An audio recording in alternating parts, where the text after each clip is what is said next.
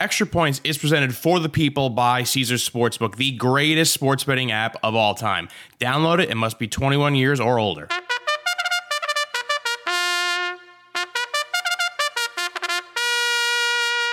Yes, hi, hello, and happy holidays still, sports fans. Welcome to a brand new episode of Extra Points, presented as ever by Omaha. Sarah Tiana, I think 30,000 feet in the sky right now. Eddie Spaghetti there behind the glass can confirm that. She's been sending us some bizarre videos of her experience at the airport, bouncing off of strangers in pre-dawn setting. So she's up in the sky somewhere making her miles. Is that what she's doing, Eddie Spaghetti, to make sure she stays in a certain exclusive club? Am I understanding that right? You clearly don't listen to Sarah. I don't understand what goes on with why she's doing this. Laid it out very easily. Sarah was flying on Christmas Eve to maintain her flight status. If I had to guess, it's probably a Delta thing. I know most comics use Delta. So she did that on Christmas Eve, flew to a city, flew right back, got her miles. She is just on vacation with her family this week, and she is, I believe, in a remote cabin without Wi-Fi or very spotty Wi-Fi. So I said, take the week, enjoy the holidays, and us three will take it from here. What a generous boss you are, Eddie Spaghetti. I hope you had a good time up in Staten Island with the entire Pasta clan. Now you're back in Los Angeles and jumping in here. Who better to join us on Extra Points? It is his home, after all. Periodically, at least, try to make sense of, I just said happy holidays, but it feels empty. Once Christmas is gone, it makes me sad. I don't like hearing Christmas songs. Even on the 25th, I start getting wistful that Christmas is over. So I like to stop the Christmas music literally on Christmas Day. Maybe a little bit severe, but that's what I did. But listen, enough about that. I want to kibitz with this guy because he's been wrong about a lot of things. He's been right about a lot of things this football season, too. He's our pal. He's Martin Weiss. Happy holidays to you, fella. You excited for Michigan? You sad about the Detroit Pistons? Are you confused? Are you feeling validated about Derek Carr and the Saints not being as good as the world thought they were going to be? Even you, the Saints fan, though, said that the Saints weren't going to be good because of Derek Carr, and it looks like you were right. Welcome and happy holidays. Well, you're right. First of all, happy holidays does fall flat after Christmas because we know that happy holidays just became like a more inclusive way to say Merry Christmas. So I feel like instead of just going like the happy holidays route, let's find out actually what day of Kwanzaa it is and say happy that day. You know what I'm saying? We know what day Christmas is. We know what day Christmas Eve is, and we even know what day Festivus is. Why don't we, I don't know how Hanukkah works, but I'm sure there's 8 crazy nights according to Adam Sandler, right? So we could probably nail out which day and just say, happy 5th day of Hanukkah, if that's the appropriate, salutation. But happy holidays, this cookie cutter, one size fits all. No, it doesn't work. I agree wholeheartedly.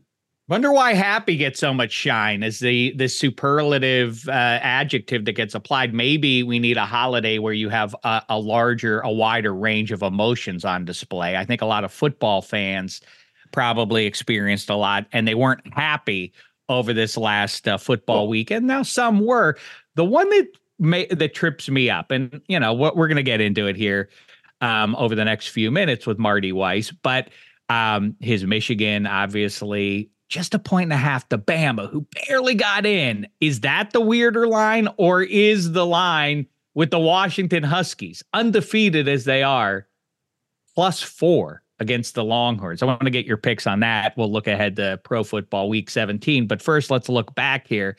And I know that the big storyline is that the Ravens just humiliated the Niners on some level. And keep in mind, when you're talking about that whole game, remember how it kind of started. 5-0 for the Niners because the referee trips up Lamar Jackson in the end zone. Take that away. And then it's an even bigger housing. You could make a case. Stunned as that leaves me. Of course, I have been saying Niners, and I thought, not fraudulent, the Ravens, but I thought that they were gettable. Now they appear to be, on the same level, maybe even more so than you would have put the Niners going into week 16 of who in their conference is going to get in their way come January and stop them from getting to the Super Bowl.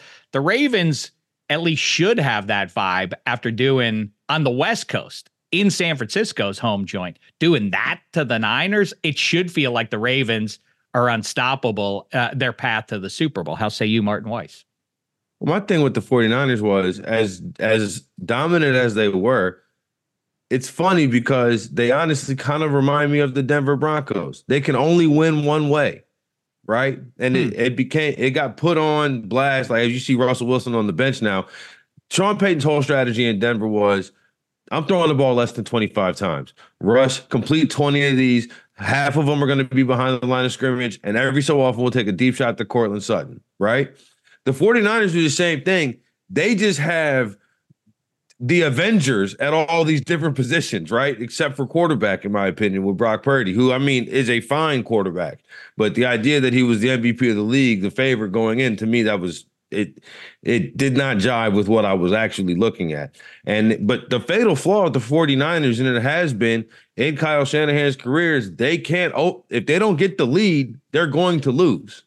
Like, and I know there's several different stats out there, but it seems like everybody that is a wild one that they keep saying. And I always like the cynic in me always says like, well, when you're ahead 90% of the time in the fourth quarter, you don't have to rally. There aren't that many available situations for you to pull off the fourth quarter rally. That's the answer to like Shanahan's never come back when he's down in the fourth quarter.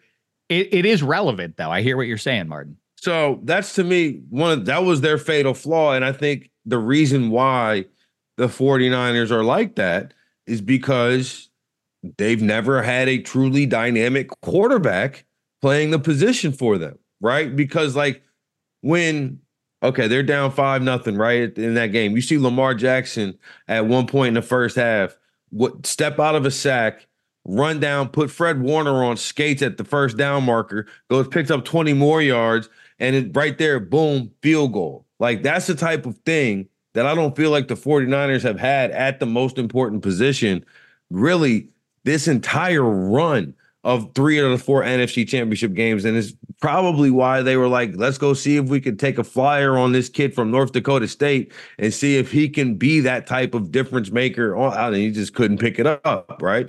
So that to me was always the fatal flaw for the 49ers. With the Ravens over years past, they've been the most injured team, anecdotally, it seems. But, I mean, preseason was a mass unit last year for the Ravens. They were not fielding healthy running backs at all.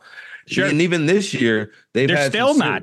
I mean, exactly. they're down to Gussie there, to Gus the Bus, really. And it's sort of funny, given their profile, the way you sort of consider the Baltimore Ravens, that they're not a run-based team at all. I mean, they're not a team. I really am curious, save the guy under center, if they need to.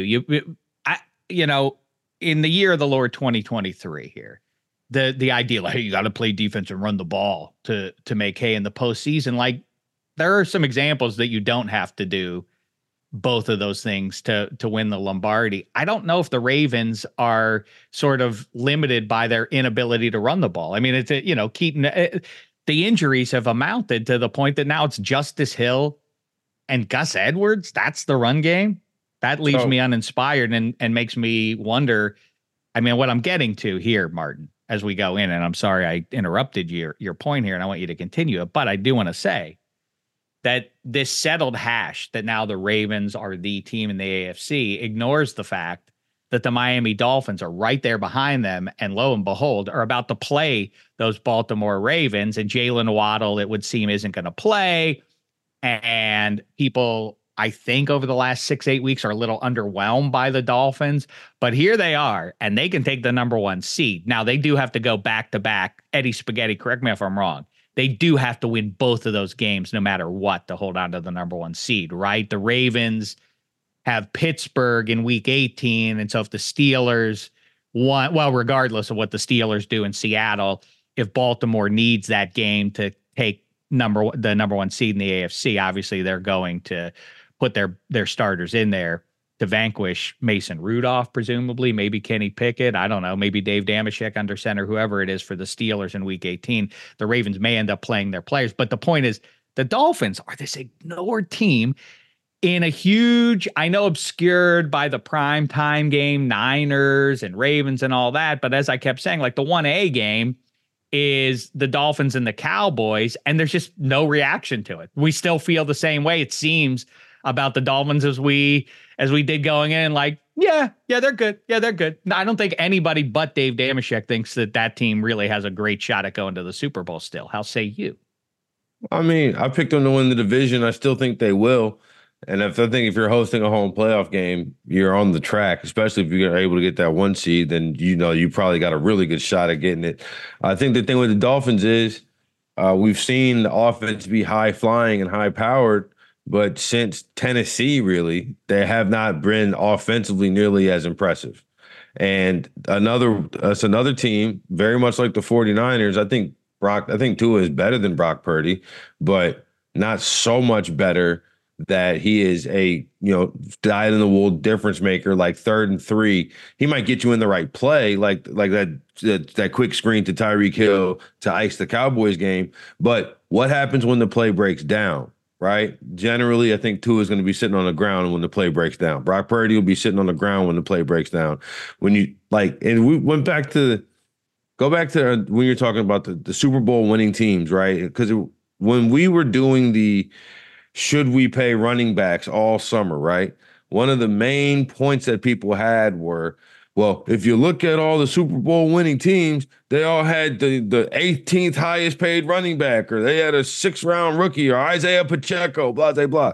The thing they all have in common is they all had Hall of Fame quarterbacks who won the Super Bowl, right? So I agree that if you can get a Hall of Fame quarterback, then you should probably maybe just your running back position can be a little malleable, right? You can be a little, trade in, trade out, right? But if you don't, which the majority of the league does not, right? Like when you just think of the top teams right now, the 3 teams that people are tossing around, are just in this conversation, the 3 teams that are tossing around. As much people love Brock Purdy, nobody's putting him in the Hall of Fame right now. As much people love Tua, nobody's saying he's a Hall of Famer right now. Lamar Jackson won a unanimous MVP, and is only 26, right? So I think he would classify in the tracking toward, depending on what he can do in the postseason. If he has a good 3, 4, 5 postseason run, then he'd be looking right there at that kind of like, all right, Matthew Stafford, I see you, dude. Like, you're right here with it. Like, Patrick Mahomes, Tom Brady, the last few guys who have won this thing. So my point is, Miami's kind of in that same boat as San Francisco, where if things aren't going according to plan, how do you get back to getting on the plan? Whereas Baltimore will be like, well, Lamar, just go be great. And other Super Bowl winning teams in the past, like Mahomes, go figure it out. Brady, go figure it out. Stafford, go figure it out.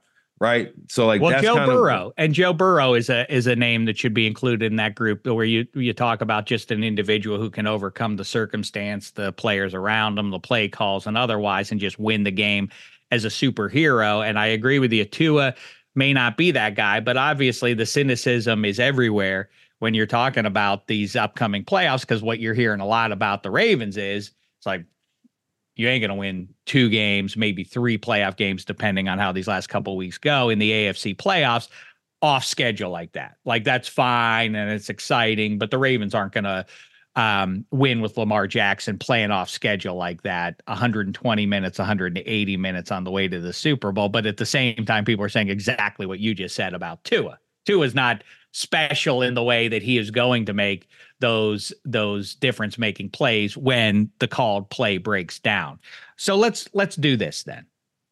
Oh, one last point to the Dolphins Cowboys game. The reason why everybody left that game, in my opinion, with like this taste of meh, is because it felt like the Cowboys should have won. And if the Cowboys did win, then you would go and have a moment of, well, you know what? They figured out some of the issues that they've had on the road. They finally beat a good team, so on.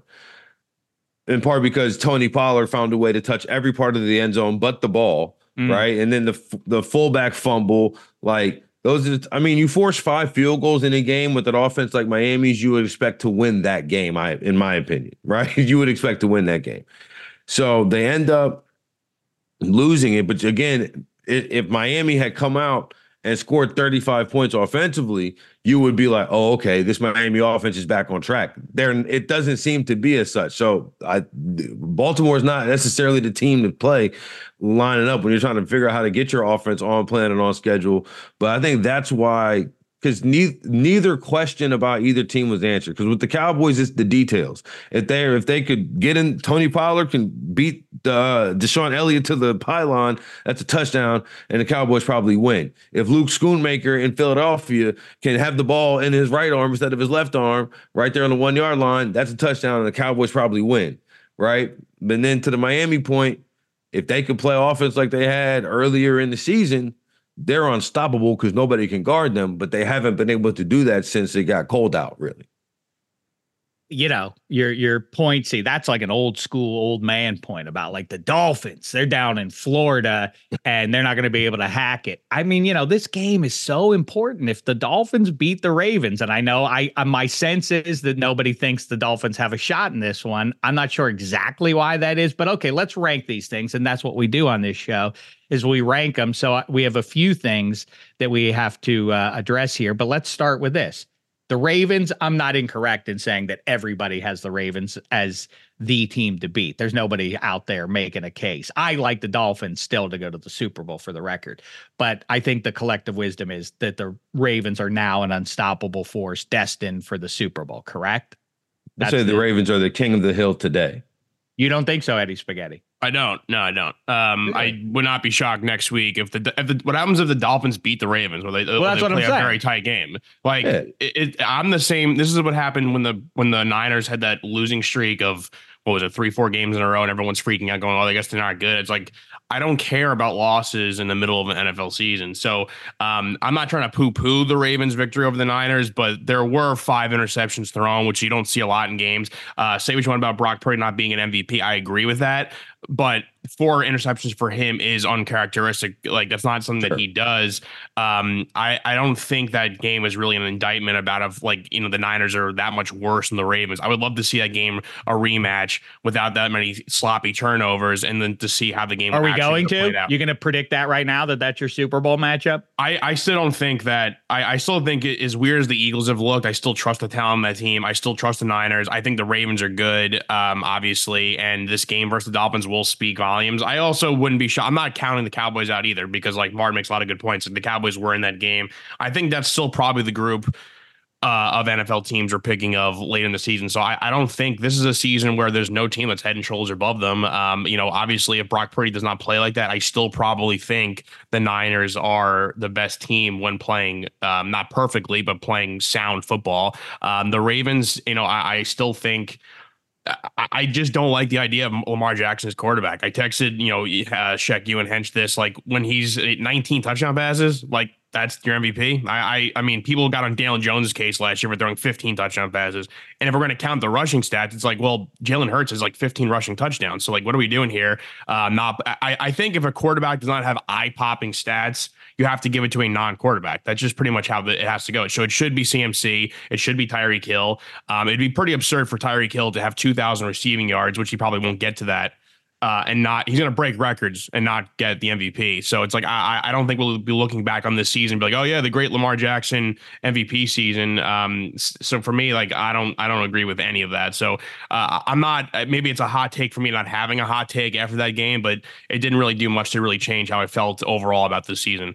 Let me squeeze in a quick break here. You know, when the conversation turns Stampers, I always go with my number one as Caesars. Let's talk about them a little bit, shall we? Tickets to the game, merch, meals at iconic restaurants, stays at Caesars Palace. All this can be yours when you bet with Caesars Sportsbook. Win or lose, every bet earns rewards credits, which you can redeem across the empire. Now, if you haven't started yet, register using this code. Listen up, Omaha Full. The word Omaha and the word full.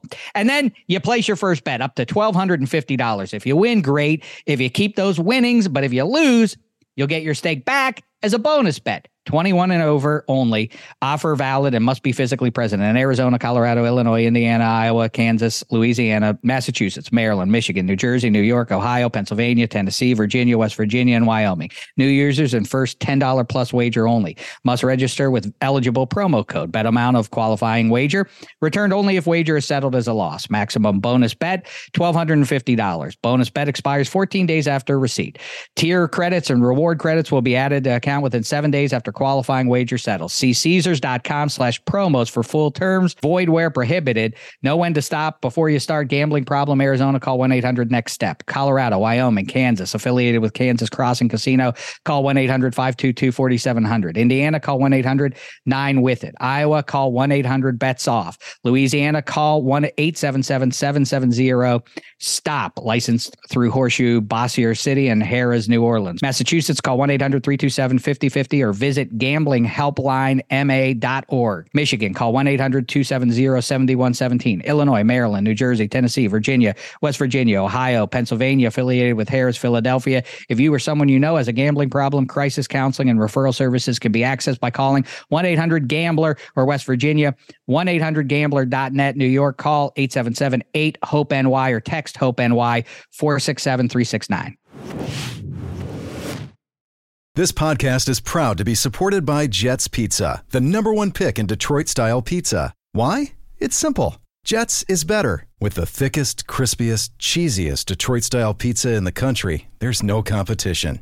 Right now, get $5 off any 8-corner pizza with code 8SAVE. That's the number 8, SAVE. Go to jetspizza.com to learn more and find a location near you. Again, try Jet's signature 8-corner pizza and get $5 off with code 8SAVE. That's the number 8, SAVE. Jet's Pizza. Better because it has to be. We all know breakfast is an important part of your day, but sometimes when you're traveling for business, you end up staying at a hotel that doesn't offer any. You know what happens? You grab a cup of coffee and skip the meal entirely. We've all been there. But if you book a room at La Quinta by Wyndham, you can enjoy their free Bright Side breakfast featuring delicious baked goods, fruit, eggs, yogurt, and waffles. And really, who doesn't want to start their day with a fresh, hot waffle? Tonight, La Quinta, tomorrow you shine. Book direct at lq.com. Okay, I was going to have us rank AFC contenders. I like this, but okay, let's jump in with the MVP update here based on Eddie Spaghetti bringing it up here, and it has flipped if you haven't looked at it since those games. Not surprising, Lamar Jackson in a prohibitive spot as your favorite, and only CMC feels like a shot at getting it. And there's Josh Allen back there at 12-1 still, and maybe you can make a case for him. I will say, Martin, that's a classic damn check fun bet right there. Go ahead. What, the Josh Allen? I don't think it's crazy to make that one. I don't think that's a classic. I know you don't, but it is. You think it's crazy to say Josh Allen can win the MVP? Only if people are not doing what they always do, which is deciding things before the hash is actually settled. I mean, if people now have decided Lamar Jackson is the MVP, well, what if they lose to the Dolphins? You know, what if Tua has the better day and all of that, and the Niners finish things off, and the CMC has another 2 to 5 touchdowns in the next fortnight or whatever, he should be your MVP, I would think, unless Josh Allen really does feel like he dragged this team, really dragged this Bills team. They're not in the playoffs yet, though, so let's wait on that happening. Like, well, that's what I didn't say that he's getting. I'm saying he would be worthy of it if the season is complete and somehow they're in the playoffs, when it looked like 6-8 weeks ago that they had no chance, right? I mean, but to Spaghetti's point, or to respond to that, and it gives me no pleasure to tout the Baltimore Ravens, but I do think that there is a case to be made for Lamar Jackson when Mark Andrews. I mean, I had some legit doubts about what's going to happen now with that offense now that Mark Andrews is out. Nothing, apparently. They're going to keep on going. They've lost a couple of running backs. No matter. They can still steamroll you. I mean, it's not a small thing that Ronnie Stanley is mediocre at best now. He was the all-pro left tackle for seasons and hasn't been for 3 years. No matter. It doesn't make a difference with this Ravens team. New offense and all that, and they just keep on ticking. Now, they have to beat the Dolphins, though. I don't give Lamar Jackson my MVP vote until he completes the trick. he has to get the number 1 seed in this all-time rugged AFC, then I will give him his flowers. Let's see him beat the Dolphins, though, first, and then we can open that up. So my ballot now is Lamar Jackson 1, CMC 2, Josh Allen, but I am open to the possibility of change over these last couple of weeks. Martin, how say you?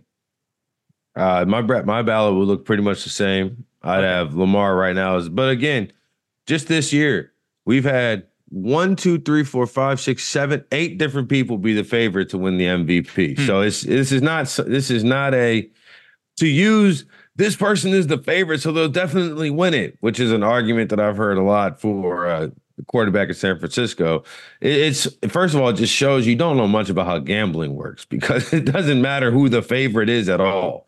Trust me, like they're more likely to win, but just as soon you can find you some underdogs and win outright. We have those are every fun day. Bets. But that's like I'll tell you that it's really kind of become like college basketball rankings in the season. Like who's number 1 now is not going to be number 1 next week. That's how it goes. The NFL MVP race has sort of become that. So okay, I guess the bottom line is, let's not predetermine our vote when the season isn't over yet, at least through week 17, right? I mean, we got to see if Lamar can earn the number 1 seed, if he falls on his face against the Dolphins. And that's against that Fangio defense. That's the thing that's starting to tune up more and more. That is a factor. And by the way, the other thing with the Dolphins and 70 points and 2 and Tyreek Hill and Jalen Waddle and all that, the fact is that they are very Niners-esque in that they can just grind you. They can bang you on the ground too. And I think that makes the Dolphins a legit threat. So with that in mind, I will go as my team to beat. I mean, I think we can even remove the Ravens from this because they are the team to beat now, clearly, by far and away.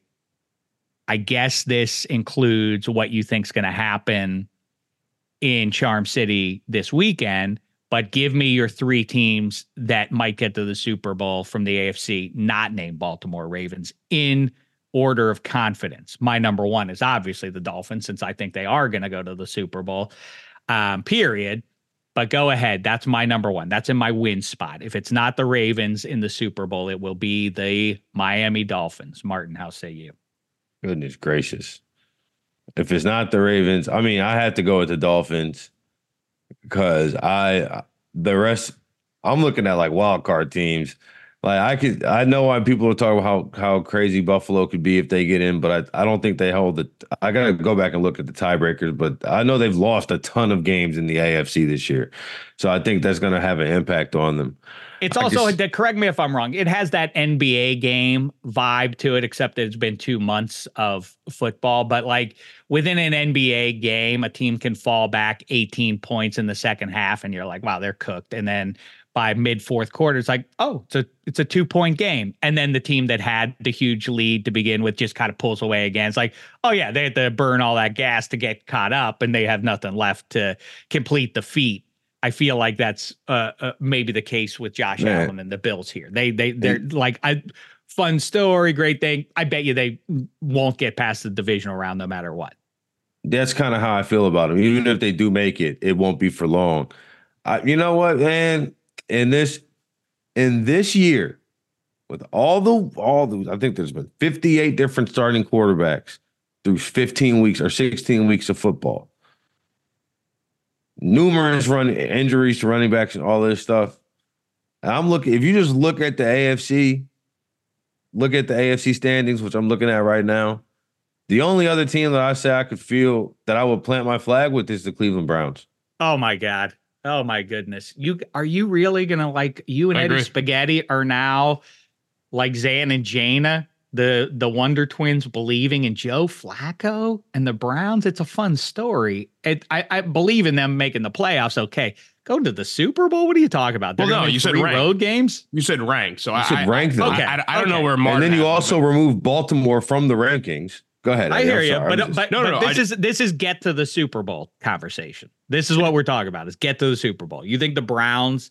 There's any now? By the way, The Jacksonville Jaguars with bum Blake Bortles under center almost got to that Super Bowl. So I will always hold up that piece of evidence. And I don't think the Baltimore Ravens of a decade ago with the same Joe Flacco running the table, people misremember that. That defense was not some juggernaut defense just because Ray Lewis was still on it. Joe Flacco was on that all-time heater. That's what explains how the Ravens did it a decade ago.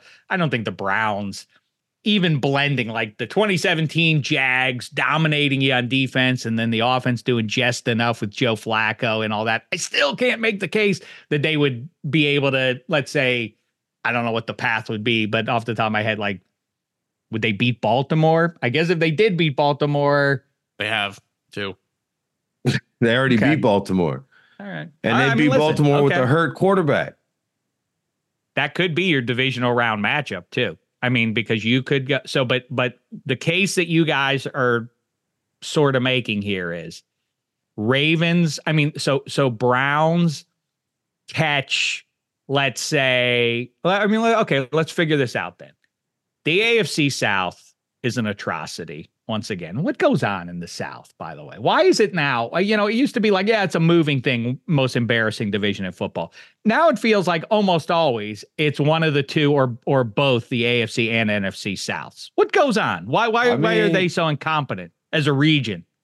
You're coming down on the AFC South, but right now you got 3 teams tied for first place. AFC West has worse records, if not, except for the Chiefs, who have I just said they're both oh, okay, that's true. Yeah, right. The AFC West is to me, is you want to talk about trying to figure it out. They have 2 fired coaches already in the division, and Sean Payton just benched his quarterback. Patrick Mahomes is yelling at his bench every chance that everybody hates the Chiefs now. Everybody's mad at Taylor Swift legitimately, which is hysterical that people think that. So back off of the Colts, who back off of the South, who has had 2 starting rookie quarterbacks, one of whom got knocked out, and found their way and fought their way to 8 wins apiece on that one. The Jaguars, I don't know what to tell you about that. That's what I was just going to ask you, because you texted that yesterday when we were talking about the show. It's a fascinating point. The Jaguars, who, 3 weeks ago we were talking about, like, hey, they could get to the Super Bowl. They really have a shot at the number 1 seed. And boy, if things break right. That's what Mark Arnold was talking about on Lemon Pepper Parlay. Martin Weiss was I don't know, champ. I don't know. It's not that I ever thought the Jags were the best team, but I could see the path for them in that terrible division, getting the number 1 seed, surviving it to the point that they have the most wins when it's all said and done. And now things run through Duval County. Now, I don't know if they're going to make the playoffs at all, but I do think the point you made is the Jags might be the 3rd best team in the state of Florida right now. Is that a fair point? I think since Thanksgiving, which if you follow, like you said, I told when it gets cold outside, the old man Bill Parcellsian way of thinking. Well, my coach and quarterback when I was growing up was Sean Payton and Drew Brees. So that's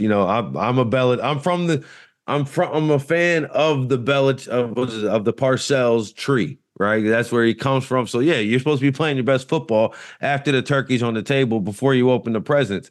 And that's not how it's been for Jacksonville. They've lost their last 4 in a row. Quarterback's gotten hurt and knocked out of the last 3 games in a row, which that's never good. But yeah, that is wild. 3 separate things. Yeah.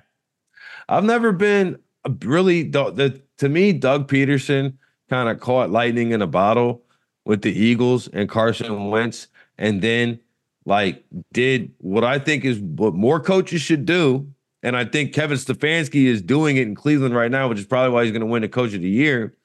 But he said, all right, Nick, our MVP level quarterback went down, right? Our guy who was leading us through this thing went down. What do you do well? And let's implement that into our game plan.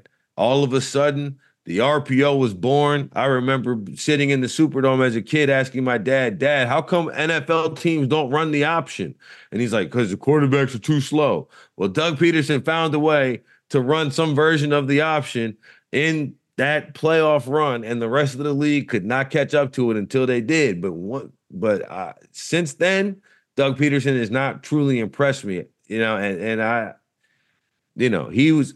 It's the same energy. I always talk about that. Like if you were in the Seinfeld writers room, all those people got all the writers on that staff got massive multi-million-dollar development deals. And it's like, just because you wrote the one where wrote the yada yada yada Seinfeld episode doesn't mean you have this bottomless well of creative energy to lean on. Same thing. It's like, okay, Doug Peterson did that one time. Does that mean now he is a great wizard of a head coach for all of time? Not necessarily. And we just saw it with Frank Reich, as a matter of fact, who also was, people would whisper to you, he was the real key to that Eagles special run. Didn't work out for Frank Reich post Eagles either. I mean, let's be real. The real key to the Eagles special run was Bill Belichick benching Malcolm Butler moments before the Super Bowl with tears running down his eyes and the rest of the team being like, what in the hell is going on? I mean, and throwing a pass to Tom Brady, like when we look back at it, it was one of the all-time, to me, bungles. But you know what? It worked out because the Patriots got one they never should have got against the Rams. So, it all works out in the wash, I guess. But okay, we're making rankings within rankings, and so we have different rankings going at different conversations, all within this one massive conversation. So let's settle this Florida hash. The best team is the Dolphins right now, but we have to give a shout out to the Buccaneers with what they're doing. It is really great stuff. And you talk about Coach of the Year. I mean, what about the Bucs? What about the Dolphins? What if the Dolphins beat the Ravens? Keep in mind how we go into this season. Like, boy, their starting QB maybe should retire because he has too many concussions. And he's, by the way, not that good. And I don't know about this defense, and I don't know about their offensive tackle situation. And there they are right now with a shot to get not just the division title that everybody gave to the Jets or Bills in August, except Damashek and a small handful of other smarts. Oh, were you with that too, Marty? I was with you. Costos was with that. Who was in on the Dolphins? Because if this happens, I have to give a roll call when it comes through, Spaghetti. It was a small, and Matt Verderam. So yeah, there's a esteemed little group here. So let's all root for the Dolphins. My smoking AFC East take was the Dolphins win the division and the Jets go to the wild card. And Buffalo. Okay, you're off the hook for that one. What happened on the second or third play of the season. So the Jets and their backers are off the hook for this. But if the Dolphins come through, so the Buccaneers, again, like the cynicism that creeps in is, but are they going to be a factor come January? I suspect they aren't, and I hope that everybody has the dignity in wild card round. If you're the lower seed, just get out of the way. No one, good for you making the playoffs. And I think, you know what, Browns and whoever else, just don't get in the way of the divisional round. I want all the higher seeds playing each other, especially this year. I want the Cowboys and I want the Eagles and I want the Lions and I want the Niners, and I don't want anybody messing that up. And I'm looking at you, Buccaneers, and I'm looking at you, Rams. I don't want you guys pulling some upset in the wild card round to muck up what should be a glorious heavyweight on heavyweight divisional round and title round, right? But anyhow, okay, so Florida, Jags, they stink now, but the Jags, are we then saying have no chance of getting to the Super Bowl, Martin? I think that's. I don't think they have. To me, they're not a Super Bowl contender. Okay, so I look at them in the same. To me, they're saying that they're just about the same level team as the Tampa Bay Buccaneers, and the Jaguars. They're about equal to me. I mean, they're equal in win-loss record, but also equal in that you have former number one overall pick quarterbacks who are proven to be not perfect by any stretch of the imagination. Baker's playing well he's on a heater right now, but Trevor Lawrence has shown he can go on a heater at times like he did at the end of last year, but he's so banged up right now. I don't know. But if he'll be able to really compete. I mean, they're signing they're signing Matt Barkley off practice squad. So, I don't know. But to me, it's Miami. Tick, tick, tick, tick, tick, way down there. Tampa and Jacksonville fighting out for a distant tie for third place. Okay, now I'll get back to the AFC. Underneath the Ravens, teams that can go to the Super Bowl in order of confidence. Back to the AFC. I mean, outside of the Ravens, in order of confidence, it would be the Dolphins. It would be See, this there are only is 3 it. left here. Now there are only 2 left after you take the Dolphins and the Ravens are at the top there. I'm being sincere because I don't have any faith that Kansas City could win a game. Like they could be. So team. that would be the obvious one. You're saying that the Chiefs cannot get to the Super Bowl this year. No, after a while, we got to just pay attention to what we're actually seeing instead of what we think might happen. Right? We're 2 weeks to the end of the season. Like the idea that we thought that they were going to figure it out offensively, they clearly haven't. I mean, the defense gave up 6 points yesterday on last week. That's it. Okay, so we don't think the Colts can do it. We obviously, nobody thinks if. Do you guys really think that there's some path if things break just so? To me, I guess the point I'm driving at here is it's Ravens, it's Dolphins, and it's the Chiefs. And that's it for me. I guess I could buy the Bills based on some of those special Josh Allen January performances. I'm thinking of 13-second game and all of that. I guess that would be my list. That is the list of teams that could get to the. I'm not talking about pull an upset. I'm talking about win the AFC title game after another win or 2 before that to get to the Super Bowl. That's what I'm saying. There are 4 teams that can do it. It's Ravens, Dolphins, Chiefs, Bills, period. No one else has a shot at doing it. Since Cleveland's a better team than Buffalo, and I don't think by far to me. Buffalo just has quarterback. a better Come quarterback. On, man. Come on. Joe Flacco is going to do it. Come on. I hear what you're saying, but Josh Allen has what? I know they both have a ton of turnovers. Joe Flacco has a ton of turnovers as well. But Joe Flacco also has a better defense by far. Like it's just, I know it's just, sorry, I can't go. It's just Cleveland's a better team than Buffalo. Is there any case that I'm missing? Like I'm not. I don't know why you're. I love the Flacco. Mason Rudolph performance. Believe me, and in fact, it made me 51% vexed more than it did happy because Eddie Spaghetti. I've been saying Mason Rudolph is the option, not Mitch Trubisky. You got to yank Mitchell Trubisky, and if they would have put him in 3 weeks ago, even during if not the Arizona game against New England. It was evident what was going on. They needed to put Mason Rudolph in. If they would have, they would have one extra win, the Steelers, and they would be firmly in the playoffs. So I'm sick that they're not at this point. I don't think the Steelers have any shot at running the table and going to the Super Bowl, though. It's 3 or 4 teams, right? If you want the rankings, I would have, if the Bills get in there, the number 1 for me. Number 2 for me would still be the Chiefs because I think you're fooling yourself if you don't think Andy Reid has been a phenomenal coach for, decades, or Patrick Mahomes get hot. Everybody thinks he was. That's not the point. The here and now that Marty's making is, given what we've seen now 15 weeks it's really hard to feel excited about the Chiefs. I would take the Chiefs over the Dolphins in the game. I feel more confident in the Chiefs figuring it out. And then I would have the Browns 3rd. You say what you want about Joe Flacco, but look at what they were putting out. Joe Flacco in the 4 games he's played, undeniably better than anything Deshaun Watson's done, anything better than DTR's done, anything that PJ Walker's done. His worst game passing total was 254 yards. He's not thrown less than 2 touchdown passes in a game. He's been, he's a veteran. He's won a Super Bowl. He doesn't have to do too much. When you have a good running game, and you have the best defense in the NFL, in my opinion.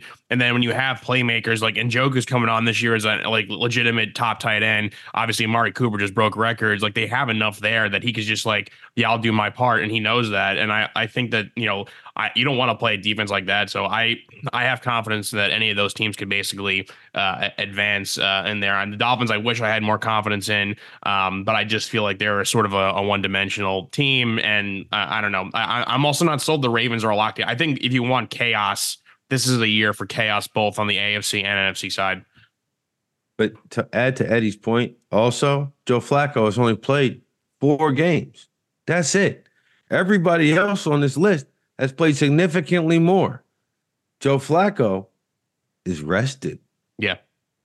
He's not knocked up. I didn't know if that was this was leading to a positive Flacco statement or a negative one. I would use the same evidence. The other side of that coin is the more we see what Joe Flacco is doing and succeeding in doing with this particular circumstance, the more defenses are going to solve what he's trying to do and take that away. and limit. But I would apply that if he was like a no-name rookie. This is Joe Flacco, 30. How old is he? 39 years old, like a 38. veteran. 38 years. I mean, like 57 years of age. I think Joe Flacco is a well-adjusted quarterback in this league, a smart guy in this league that understands. Like he's a veteran. I trust his knowledge over if this was like a Mike White scenario when the Jets you plugged him in, then teams figuring him out. Joe Flacco understands the game.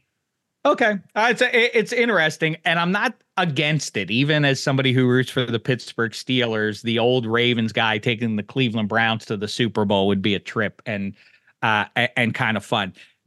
We're talking about the haves.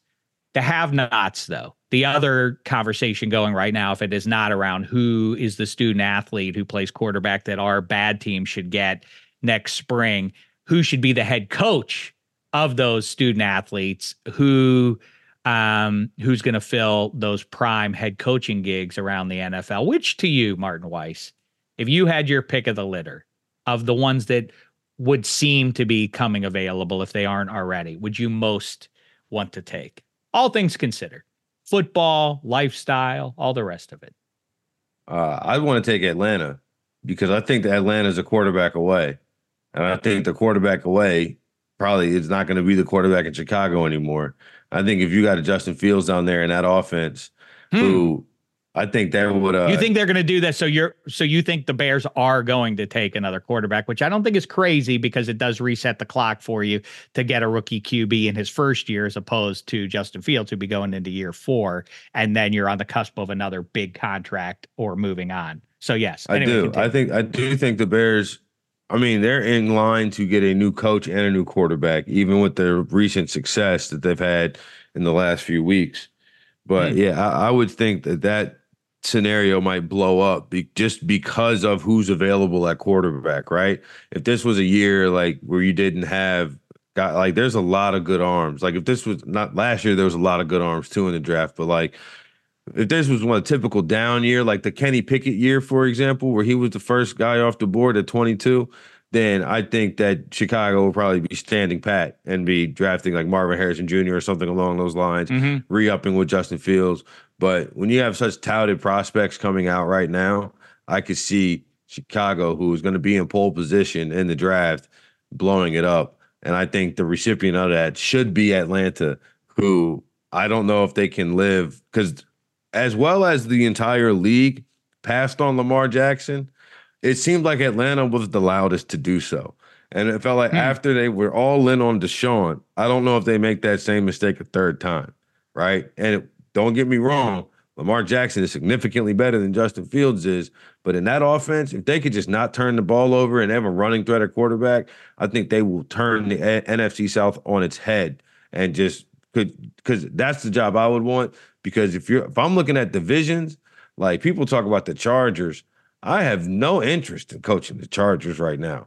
They're in salary cap hell. You got Sean Payton, who just made his power play. He's going to have a new quarterback next year. And good luck when Sean Payton finds his quarterback. He's going to keep him forever, and that team will compete, right? Kansas City and Andy Reid and Patrick Mahomes, while I don't think they'll figure it out this year, I do think that it's a dumb bet to bet against them continuously year in, year out. And who knows what the Raiders will do with Antonio Pierce or whoever. So, but even this in that snapshot, you got two heavyweight coaches that I have to go toe to toe with just to get a ticket to the dance, right? Half the reason Bill Belichick and them had such a run is because the AFC East was so terrible that they always had a ticket to the dance. And Dave, if you don't have a ticket to the dance, you can't take the girl home afterwards. And that's what you need to do to win the Super Bowl. Hey, first of all, I have to interrupt everything you just said, which is pretty accurate to say that this isn't some Pollyanna, like you got to support your team if they're in playoff contention. These weirdos who root against, for instance, the Pittsburgh Steelers right now, like, Dave, why you want them to go playoffs? They can go there and get embarrassed. Is that what you want? Better for them to lose out and then get a higher draft pick and all that. It's like, if they're close to the playoffs, I definitely want them. And it's not because like you owe it to root for your favorite guys. It is the whole point is right now. This is the fun part. I am vexed about the Steelers and where they are. I thought they were going to be much further along in the process, if you will. I thought 23 was like ooh, this is a real team. In 24, they make a Super Bowl run, a hardcore Super Bowl run. And so I'm underwhelmed by where they stand. Nevertheless, this is fun. The fun stuff of like, if they win, but then we need that team to lose, and then another team has to lose over that, like that, the doing that math and stuff around the holidays, that's good times. That's a good part about being a sports fan. So of course you root for all of that to come through. See, the issue is some of these people, like I was talking to Gunnels about this, and he was talking about how during the Alex Smith years, he was despondent as a Chiefs fan. And I said, you're spoiled. That's the most entitled thing I've ever heard. You mean you're just despondent, winning double-digit games because you feel like you have no shot at a Super Bowl? Well, guess what? You really have no shot at a Super Bowl if you don't make the playoffs. That's right. The Lions just clinched their division for the first time in 30 years. The Lions clinched their division for the first time in 30 years. When I was growing up, the Saints games, we went with bags over our heads because if the team won 4 games, it was considered a success and building stone for next year until we got Sean Payton and Drew Brees. And then after that happened, you know what? They're still trying to fight the vestiges of it, but soon they'll be right back at 3-14, 5-12. That's where they've been. That's where the Lions have been for my entire adult life. And those are the 2 places I lived before I moved to California. And that's desperation. This is true. But yeah, the spoiled thing and all that. I mean, practically, teams, if you're in the mix in 2023, would it be crazy if Matthew Stafford and the Rams beat the Niners? Of course it wouldn't be. That is a plausible result in the first round of the playoffs. So, and I refer you back to the Jaguars. That's recent memory. That Blake Bortles almost went to the Super Bowl. Get in is the trick here. That's the main thing. I think the thing with the Chargers is with that available coaching spot. I wouldn't want to go to Vegas. I wouldn't want Mark Davis as my owner. People always talk about how the 2 LA teams don't have a home field advantage. What about the Raiders? That's always tourist central and visiting crowds and all of that. That's half the AFC West, by the way, is these sort of tourist destination ball games that you're watching 50-50 splits in terms of who the fans are rooting for. I obviously live in LA, so I like it here. I think people are sleeping on Justin Herbert. I mean, the idea that this guy is some sort of borderline fraud at this point, he's been in a bad situation. Give him the right coach. That's a good spot. I wouldn't want to live in New England. I wouldn't want to succeed Bill Belichick. So forget that gig. I wouldn't want that one. The one is for them that's not going to be available is for the Saints to move on from Dennis Allen. That's where I want to be. Be in that garbage division, live in New Orleans. What I don't understand and all of that is why it's just the entire world is just fine with Dennis Allen being like the worst coach in NFL history by win-loss record and just plugging along. Nobody like just plugging along. Like I feel like I'm talking to the wall when I'm like, yeah. But it's the same as Todd Bowles. It's like, does anybody care? Is anybody observing what's happening in Tampa this year? I mean, they're good. Baker Mayfield and Todd Bowles are going to win the division. And neither one of them is getting any buzz at this point about their deeds. It's impressive stuff. And I do hope they lose in the wild card round because I don't want them mucking up the Niners v Cowboys or Eagles or Lions, but still, I mean, they deserve their flowers too. And no one's talking about them, but yes, Atlanta's interesting. If you are assuming Arthur Smith goes, and if they don't win the division, I do think he will go. Eberflus in Chicago is interesting, but only because I'm guessing, I don't know, is the Chargers' interest in Harbaugh enough to sway him, or is Harbaugh going to land in Chicago? Are the Chargers going to be able I could talk for an hour enough about the Justin Fields thing too, like what they should do in this, what they should do. Are you really going to let that cat get out of the building? But then also, are you going to get a first round pick for him? Because then moving on from him doesn't become worth it. You should keep him at least for 24 if you ain't getting a first for him. And if you are, I get the idea of resetting the clock with the quarterback and all that, and rookie deal for the next 4 or 5 years. But that's a fascinating one, and obviously impacts whether or not you'd want that gig. But then again, if you have Caleb Williams or Drake May, it probably is an appealing gig in football crazy Chicago. And that guy on the day he gets drafted might be the best quarterback in Chicago Bears in the Super Bowl era. Like if they get Caleb Williams, he might be the best quarterback the Bears have had, period. I mean, but it's not a long list. Winter is warmer in Alaska than Antarctica, but you're still going to want to wear a coat. It's not a long list at all for the Chicago Bears quarterbacks and their successes. And now a quick break. Hi, it's Mike Greenberg letting you know ESPN Bet is ready to take you through all the biggest sports moments this spring. The official sportsbook of ESPN has exclusive offers and markets from Scott Van Pelt, Stephen A. Smith, and me, plus many more. From the playoff intensity to finally getting out to the ballpark, there's no better time for sports fans. Sign up today. New users get a bet reset up to $1,000 in bonus bets if your first bet doesn't win. Download ESPN Bet today. What a play. Must be 21 plus and present in select states. Gambling problem? Call 1-800-GAMBLER. Terms and conditions apply. See app for details. Another day is here, and you're ready for it. What to wear? Check. Breakfast, lunch, and dinner? Check. Planning for what's next and how to save for it? That's where Bank of America can help. For your financial to-dos, Bank of America has experts ready to help get you closer to your goals. Get started at one of our local financial centers or 24/7 in our mobile banking app. Find a location near you at bankofamerica.com/talktous. What would you like the power to do?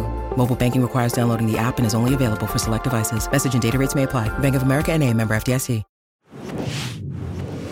Hey, fellas, do you feel like this is was a satisfying episode, or did Dave prattle too long? You can be honest with me. It's fine. It's the holiday season. You know, I'm eggnog drunk once again. I couldn't tell you what time it is. I couldn't tell you what day it is. So who knows? But was this episode all right with you? Martin, I start with you.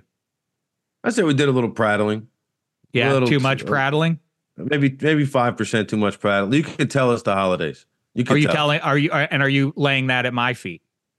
You're the leader of the show. Okay. All right. Spaghetti, go ahead. Well, I know how to save it. Criticism. We're gonna save it right now. If there was prattling, we're gonna save it. Look, I know Martin talked about this in Lemon Pepper, and we're still, a few days away. But having a University of Michigan alum on the show with them playing in the Rose Bowl, the granddaddy of them all, we have to end the show with our best bet / picks for that game. Oh, we're getting to them. I just didn't know if we wanted to indulge some more. Like I feel like we're just starting the show is my point. I could sit here and do another hour or 3 if you guys were game, but I don't think you want to sit here with old man Dave and do that. Shout out though to old man Dave and old man Kevin Hench. Fantasy final upcoming this week. Good news. We'll have that episode for you on Thursday, me and Hench and Spaghetti doing our regular -3 for you. And then the 15-minute week 17 pregame show will be available at its usual appointed time, Friday, 4 p.m. Eastern on Twitter. But okay, Eddie Spaghetti, let's do it then. We do have the Michigan alum here, and he's been all over the place. I can't read exactly his enthusiasm, his concern, where it is. Like I say, Wolverines at the time of this recording laying 1.5 to this wild card Bama team. Feels weird to me. Total is 45, I think, last I saw this morning. Martin Weiss, go ahead. Pick this game for us. So I'm taking Michigan to win in the cover. So I know that half point, it'll be one of those that matters to some. It will matter to me. But I was telling this to Eddie and Mark Gunnels yesterday that if I didn't have a dog in this fight, like if this was Texas Washington that we were breaking down in the same way, I would be betting on Michigan regardless, just because this line has stayed at 1.5 for a month now. You've had the other one too. I'm surprised neither number has moved in a month.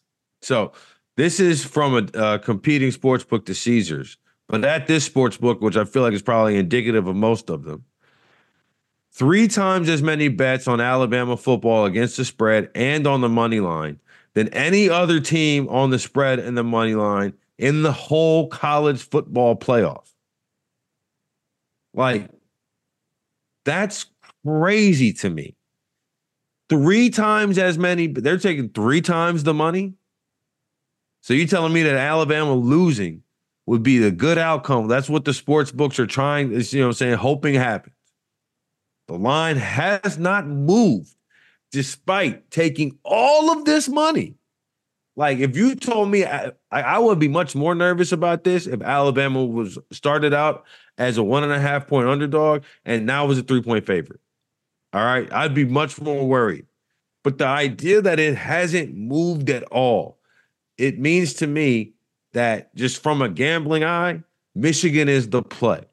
Secondly, I can't remove my own prejudice and bias and the fear, the abject fear that I have of Jim Harbaugh versus Nick Saban with the month to prepare.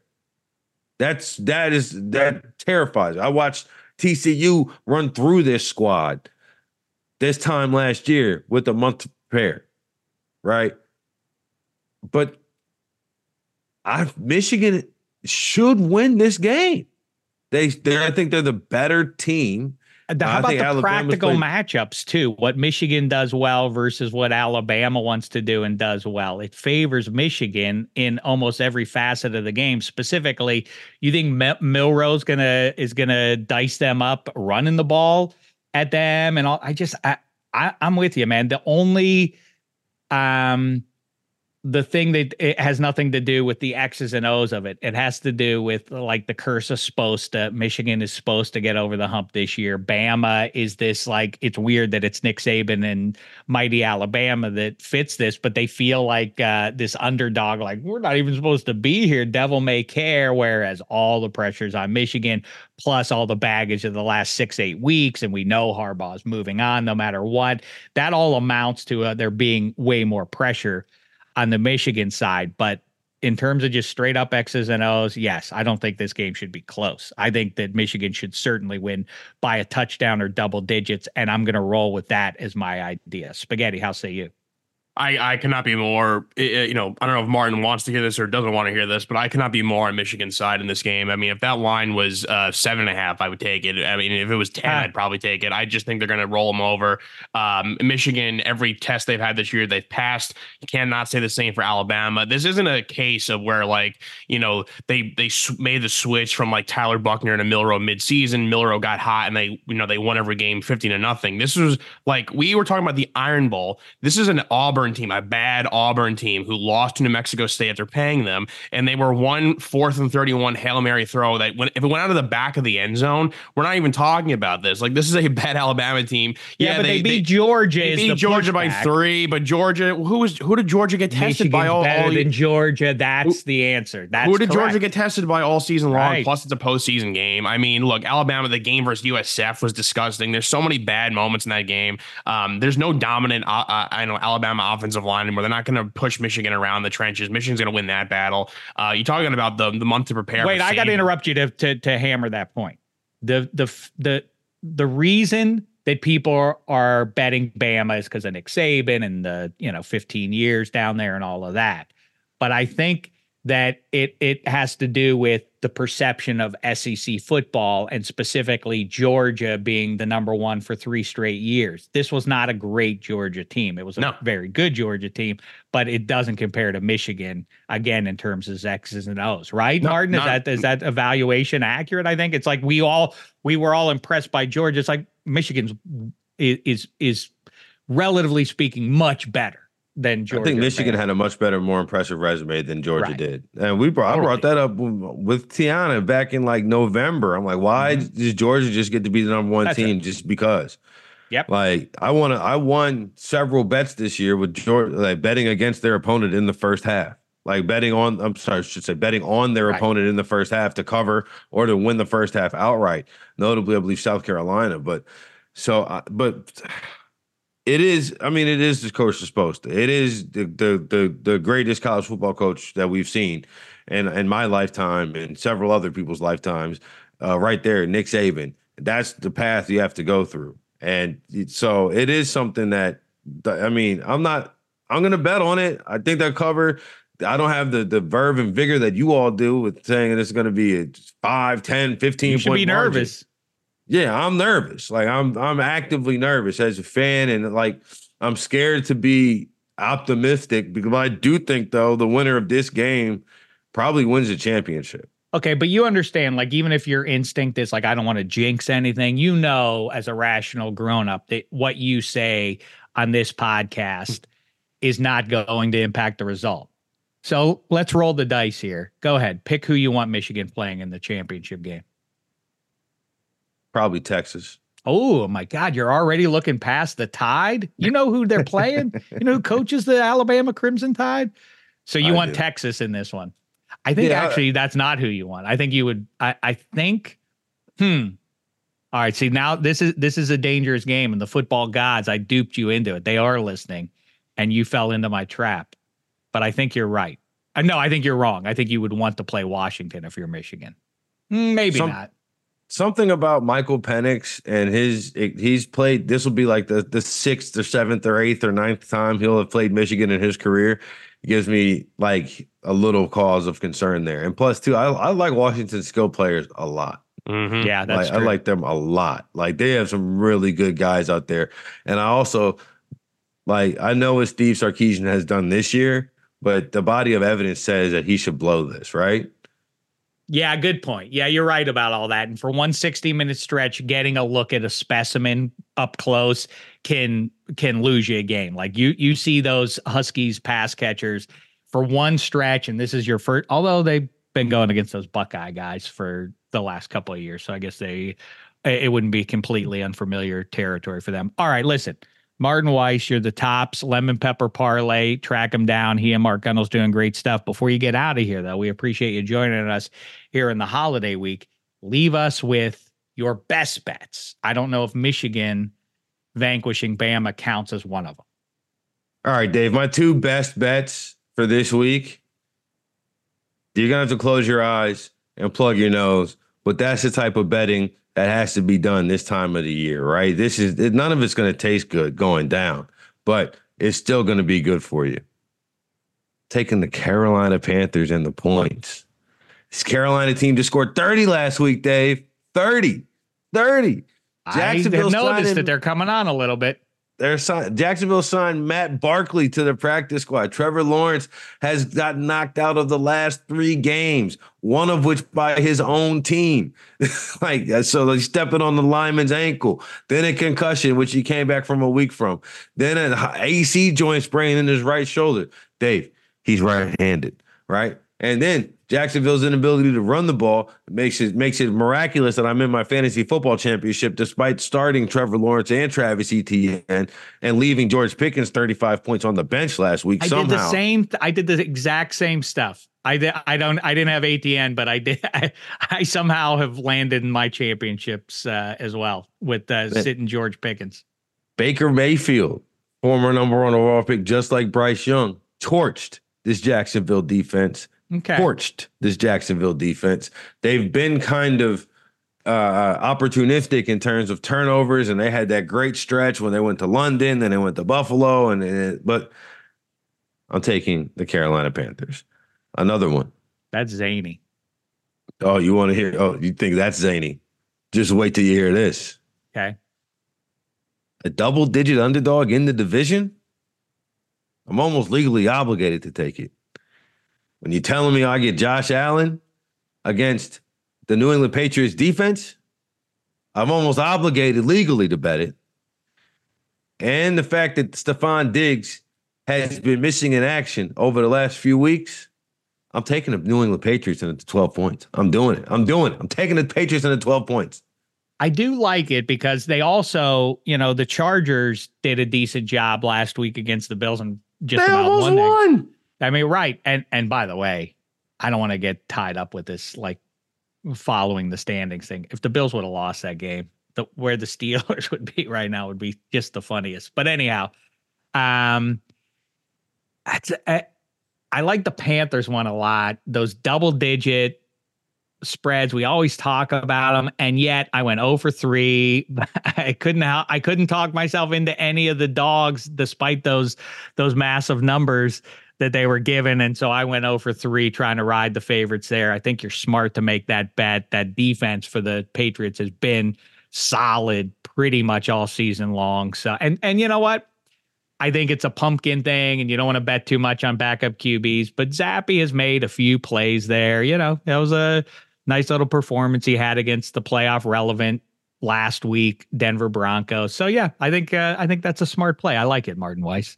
Hey, before you go, I got one more question for you, Dave. I brought this out on Lemon Pepper, and I anecdotally, it feels like it is 100% true, at least for the last 2 years. Eddie, you might know where I'm going with this. We got 3 double-digit favorites on the board. Every week, when we have at least 3 double-digit favorites on the board, one of them loses outright. Is that right? Wow. I mean, Buffalo damn near did as a double-digit favorite. Kansas City did, and the Giants covered. Maybe we 3-way tease it and make those numbers truly gargantuan and uncoverable for the favorites. What about that? Maybe that's the way we go. I have a scar in my sweetheart teaser heart from watching the Atlanta Falcons turn it over twice, and somehow the Buccaneers beat them by 17 points, and I had it at 16.5. But you got the Patriots and the Bills, the Commanders and the 49ers, and the Cardinals and the Eagles. Call your shot. Which double-digit underdog wins outright? I was legitimately looking at it this morning. I really want to go with the Patriots as an outright winner here, because what they have done is, what's interesting with them is that, by the way, the Jets are catching like 7.5 or something from the Flacco's, right? I think that's a fun one as well. I think that's also something to circle and ruminate on in these coming hours. The way the Jets didn't cover 3 with a 30-point lead in the third quarter last week that's going to be one of the worst beats I've had in a long, long time. Like that hurt my soul. I guess I'll go with the Bills to answer your question. Eddie Spaghetti, if you want to throw out a college football best bet, although we will be doing this on -3, you can do it. I've already said I'm taking Michigan, and it sounds like you are too. Is that Michigan best bet? Right now, I'm unsure if I want to lay the points with Texas or take them money line. I think Texas will win that game. I think Texas will win the national title. So mini spoiler alert there. I think the best quarterback left is Quinn Ewers, and I think this is the time when you see the best quarterbacks rise up. Wow. So yeah, I really do believe in him. So it'll be interesting. But yeah, we'll have the full breakdown -3 later. All my NFL picks on -3 as well. Boy, by the way, Penix is Tua because of that left arm and how they move, generally speaking, and their stature and all that. That he's the next Tua in the NFL. I think he's going to beat Texas this time around too. They are the team of destiny in the last year for the Pac-12. Martin Weiss, dynamite stuff. I'm sorry I prattled so long there. I took us a little bit, little heavier than I expected to, but nevertheless, a good time catching up with you this holiday season. We appreciate you checking out all the great content, including Lemon Pepper Parlay. Waiver Wired is going to be addressing this week, within a matter of hours, Piacente and Spaghetti, among other things, the fantasy championship between Kevin Hench and Dave Damashek. Listen for that one. Toby Mergler going forward with Trendy. Make sure you're checking that one out. And Patriots Cardinals money line pays out 30-1. I'm putting $10 on it. That's all I'm saying. I'm laying a little bit. The worst of those options on some level is the Cardinals, but Kyler Murray, once or 3 times a year, if you give him a full 17 games, is just going to outright steal a game. By the way, he's the guy to watch. The idea of like Kirk Cousins might be available this year, and maybe he's the quarterback you want to chase. And now it looks like Russell Wilson. I don't know if anybody wants him at this point, but he's going to be out on the market. And so too, it would seem Mason Rudolph. And I don't know, maybe you can get Geno Smith if they reboot and all of that. The guy to watch is Kyler Murray. That's the guy who I think the Cardinals would like to move on from. And if there's somebody, and he is intriguing, as I sit here as a Steelers fan, imagine if you plugged him in, just like, hey, go run around, make some wild plays, make like 2 wild plays a game for us, and then don't make any mistakes. I think he's a fun one to talk about. Anyway, enough about that. We'll dig in deeper as we move forward here. Hey, Eddie Spaghetti, before we wrap up, I think I'd like to do the Shecky Awards, not on this week. I know it would be off schedule, but I'd like to push it forward. I don't want to. Hench doesn't like the Shecky Awards, and so given the turmoil that he and I are going through right now in advance of this finals, like he's not going to be receptive to anything I have to say. And so I'd like to kick it down the road to next week. It's like this is an emergent situation with the fantasy final. I think it's better to just do the Shecky Awards first week of 2024. Totally fine. Okay. We'll have to make it work. I know with New Year's Day being a Monday, but we will figure something out. Yeah. Well, I just wonder, Dave, because what if you lose and then you don't want to talk to Hench and you don't want to share your Shecky Award season with him anymore? I could see that occurring, especially if you lose in like embarrassing fashion. You won't want to show your face up again. So what if in the Shecky Awards I say something nice about Hench and then he beats me in the final? That's a bad look for Dave. I don't want to have to deal with that. You're right. Okay, so we park our cars. I know we keep going on and on here. I told you I was going to ask you who is the Sonic Award winner, the sports town whose fans have suffered the most this year. Martin Weiss. Who is it? I have to go with the Washington, D.C. area.